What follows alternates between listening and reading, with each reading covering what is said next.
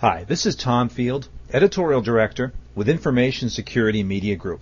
We're talking today about the Safe Catch program to stop bank robberies, and we're talking with the man behind it, Larry Carr, Special Agent with the Seattle office of the FBI. Larry, thanks so much for joining me today. Sure. Just to start out with, why don't you tell us a little bit about yourself and your role there in the Seattle office? Well, my name's Larry Carr. I'm a special agent with the Seattle division of the FBI, and my position is the bank robbery coordinator. So, Larry, tell us about the Safe Catch program and how it originated. Yeah, you know, the way it originated was first asking a question for ourselves in the FBI. What constitutes a successful criminal investigation? And if you look at what the traditional response is, it's going to be identify and arrest and successfully prosecute the criminal. Unfortunately, when we apply that standard to bank robbery investigations, because bank robbery is a serial crime, that definition is woefully inadequate.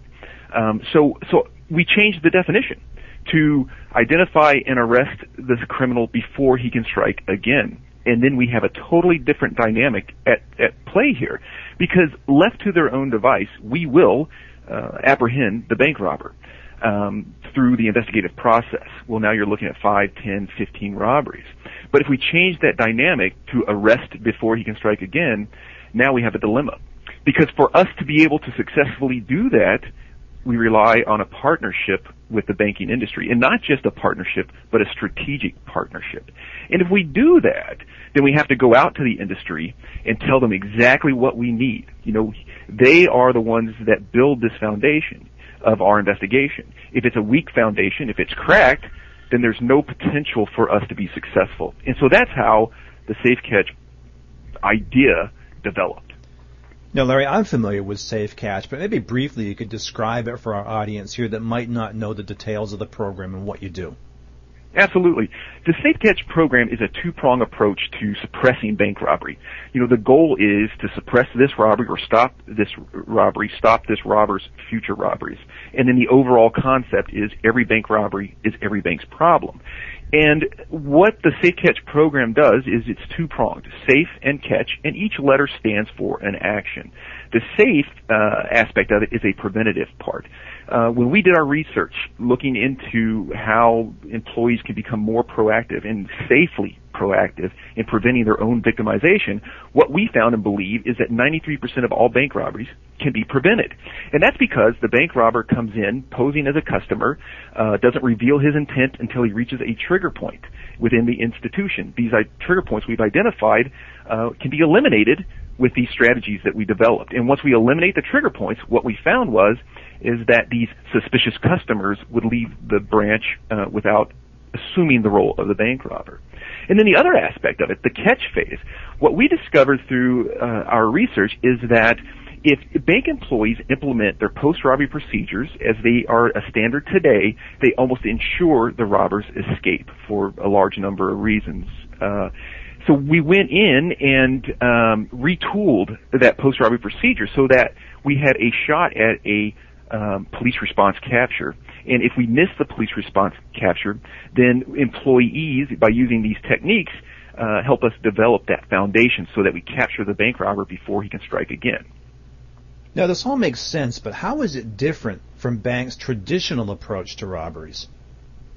Well, you know, if you look at what the industry standard is, you know, maybe your listeners have heard these words.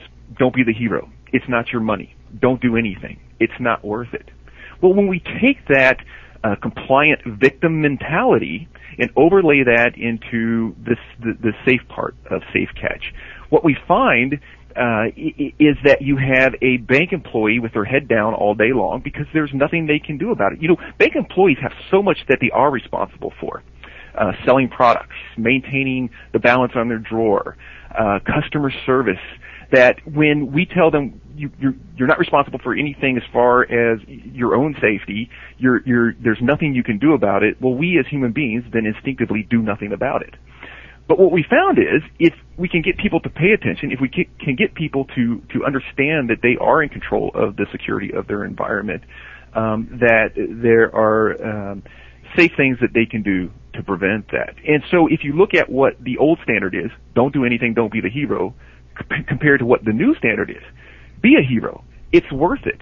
In the end, we're either going to prevent it, comply with it, or develop a new customer. There's nothing wrong with that. And so I think that, and the other aspect of it, when we were doing the research for this program, and we trained bank employees, especially in the safe part, and to a degree in the catch part, when they feel they have control of their safety over their environment, they're a much happier employee, a much more vibrant employee, able to use customer service beyond what they were before, and they feel a confidence that even if I am robbed, then I'm not an unwilling participant just bouncing along and have no control over my destiny. That's very uneasy for human beings to deal with every day. And so now when they are in control, when they're empowered and they have safe tools that they can use, now they're in control of their environment. It's a much different dynamic day to day. So Larry, this is a huge attitude change for the banks. How'd you convince them to take a chance on Safe Catch? Well, it wasn't easy at first, and I still deal with it day to day. Trying to get them to understand that was the biggest part. Is we're not advocating bank employees to take direct action, aggressive action. We don't want cowboys. All that training that the security managers have come under for all the years that they've been in it. When you come in and say, hey, there's more you can do, they step back real quick. Oh my God, what are you talking about here? And so the problem is getting them to sit down and listen for a little bit and read the materials so they fully understood that this isn't what this program is about. And I still fight that today to some degree. So it has been, a bit of a challenge. But the way we overcome it is once they sit down, once they understand the program, and here's the key, once their employees understand and embrace the program, it's such a far different environment for them that they cannot not use the program. And I have never had someone, even the biggest doubters, come into a presentation and we go over all these aspects and this adjustment, this mental attitude adjustment, and walk away saying, no, I don't want to do it. Every person to date, and it's in the thousands of now, have said, we want to do this, and we want to do it today. So you talked about how this empowers bank employees. What's really required of them to be effective in Safe Catch? Well, you kind of hit the nail on the head. It really is that attitude adjustment. What is it about, and this was one of the keys in developing the program, going in and interviewing bank robbers specifically, and here's a question, I've got great detectives that work on my task force, and so I kind of let them roll with that investigative aspect. And when they're done in the interview with, okay, on this date, what did you do, and what did you do with the money, and what did your demand note say? Then I step in and I say, hey, let me ask you a question. In your bank robbery spree, did you ever go into a financial institution and not rob it? And inevitably, we found that for every bank robber that robs in a day, 2 or 3 banks that day were not robbed. And it comes down to a feeling. When I went into the bank, it just didn't feel right. And then I really try to get in there and understand, well, what caused that feeling? And it's that attitude that you kind of brought up. It's that chest a little higher, head up, aware of what's going on. And when you combine that attitude with the tools that we give employees, it's a great dynamic. And it stops bank robbers in their tracks. Well, talk about that, Larry. How effective has Safe Catch been since you developed the program? Well, we've had, for the past 2 years, now the Seattle division, perennially, is one of the most robbed regions in the United States. In fact, from 1996 to 2006, we've averaged about 300 bank robberies a year. And we had this big task force, and we still have a vibrant task force, and we're going out and doing that law enforcement capacity. But of course, what we discovered in our research, the missing component was always the bank employee. We didn't have that solid investigative foundation that got the guy on robbery number 1, either through a police response or an apprehension before he can strike again. Well, when we fully got this thing up and running over the course of the last 4 or 5 years, 2007 being our big rollout, 2007, we had 176 robberies that year. And in 2008, we had 153 robberies that year. So you can see the reduction. And what we can look back anecdotally and say is, in 2008, the highest number anyone got was 5. And in 2006, we had one individual that had 27, and several that had 10, 15, or more. And so you see you have a small population responsible for the totality of the problem. And that's why it's so important to start targeting these serial bandits. And it's so important for law enforcement to come back and say, wait a minute, a successful investigation isn't a high solution rate. A successful investigation is one robber, one robbery. So even with institutions that have rolled out Safe Catch, where do you find that the banks continue to find challenges in trying to deter robbers? What the biggest challenge is overcoming, 40 years of this is the way we've always done it. The banking industry is a huge ship with a small rudder, I have found, not unlike most big organizations. And, one of the things is it doesn't cost anything. Wait a minute, I don't have to buy security products and I don't have to buy this. No, just a little FTE to get your employees trained twice a year and empowered and believing in this, and then you give them the power to, and backing to implement these strategies, and you'll see the benefits. But it's getting past, over that hurdle. How do you wipe away that industry foundation of don't be the hero, it's not worth it, don't do anything? How do you get beyond that? And once we do and move into the discussion that we just had, things change rapidly. But it's getting past that hurdle to have that discussion that has been the biggest problem. You have one teller locally that got past that hurdle in a big way recently. Oh, well, and that's one of the things, some individuals, security managers that, have concerns over the program, and those are dwindling, thankfully, used that and said, hey, here's a great example of a guy that took Safe Catch to the extreme, and I kind of backed off and said, wait a minute. Number one, that institution where, the bank teller went out and chased the robber down the street, they don't even they don't train the program. And that guy, the teller, had never even heard of the program. And of course, in the very end, what that teller did is not even part of the program. So again, it's that perception of what it is and what it isn't that we have to dust off and say, wait a minute, this has nothing to do with the Safe Catch program or what we want bank employees to do. Now, what I understand of the program, it relies a lot on the tellers that are looking for visual cues and what people are doing and how they're behaving.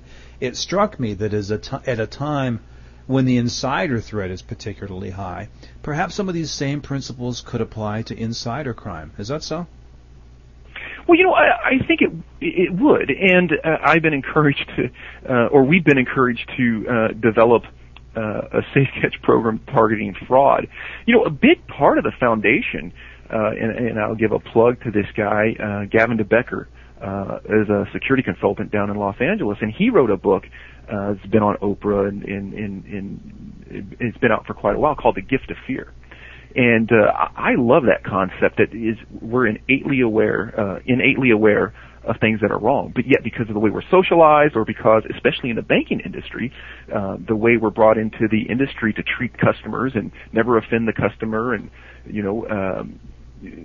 we don't accept the gift of fear for these reasons. And so, in the Safe Catch program, we overcome obstacles so that employees do feel comfortable in accepting Gavin DeBecker's gift of fear and taking action on it. Because when we look at, when I interviewed tellers, they all knew that they were going to get victimized. Sometimes it was just 5 seconds before, but many times it was minutes, up to 5 minutes or more, that they recognized, wait a minute, I think this guy may be here to rob us. Now, of course, they're posing as a customer. They're not a bank robber at that point in time.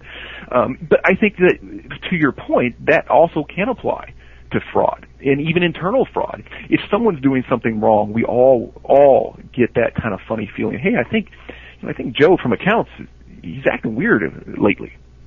Do we do anything with that, or do we accept it and take appropriate action based on that? So I think that there is overlay. In fact, I can tell you this. Security managers have reported back to me, anecdotally, that their fraud rates, once they've adopted the Safe Catch program, have dropped dramatically because employees are kind of thinking outside of the box.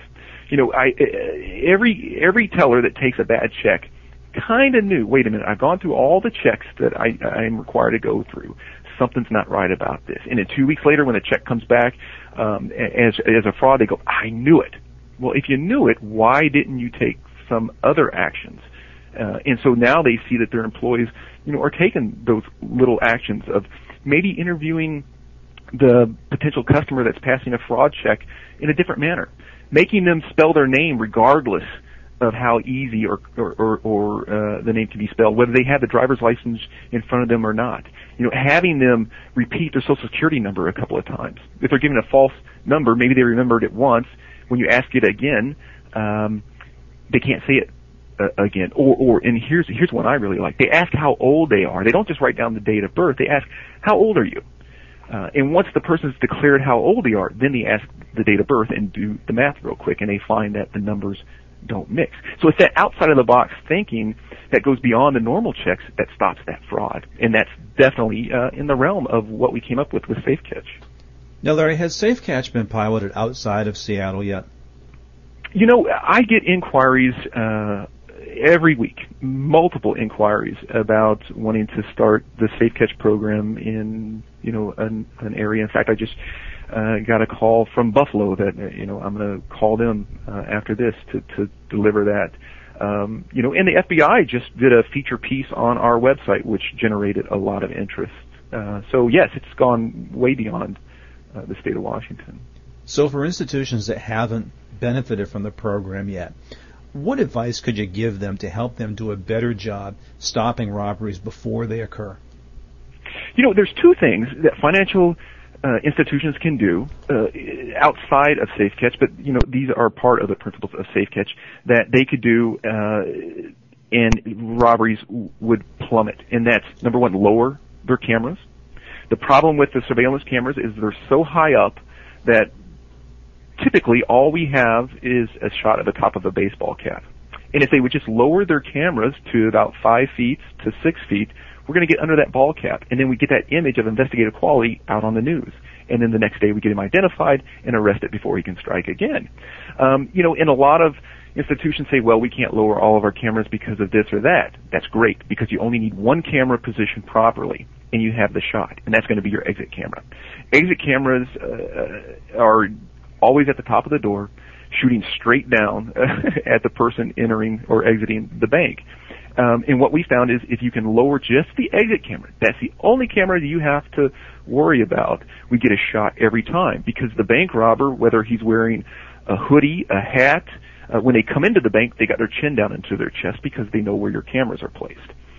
Once they've done their robbery, their mind is not inside the bank anymore. It's on their escape. It's outside of the bank. They're not thinking about it. So we found that when these individuals exit, they have their head up.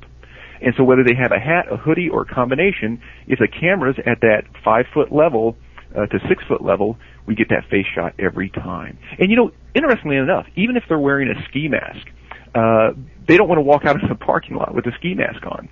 So they put it on their head like it's a knit cap, and as they start to come in the doors, they pull it down. When they go to leave, before they ever exit the bank, they're pulling that cap up. As they exit, boom, we have them with that exit camera. The other aspect is if we can get bank employees to stop relying on their alarms as a means of notification to law enforcement. This is one of the biggest things that stops a police response apprehension. And if you look at a police response apprehension, it's an exponential equalizer in the fight on bank robbery. That's truly where you get that robber on robbery number one. But when we use our alarms as a means of notification to law enforcement, the delays by putting a uninvolved third party in an emergency response situation creates delays of 5 minutes or more before the police are ever notified. Thereby, there's absolutely no chance of a police response apprehension, and we lose that exponential equalizer. And so lowering the cameras and having the victim teller, and it has to be the victim teller, making that call as soon as the guy leaves without seeking permission or getting in conversation. If banks would just do that, bank robbery rates would drop by our numbers of calculation 30% nationwide. Boy, that's something. Larry, I sure appreciate your time and your insight today. You bet. We've been talking with Larry Carr of the Seattle office of the FBI. For Information Security Media Group, I'm Tom Field. Thank you very much.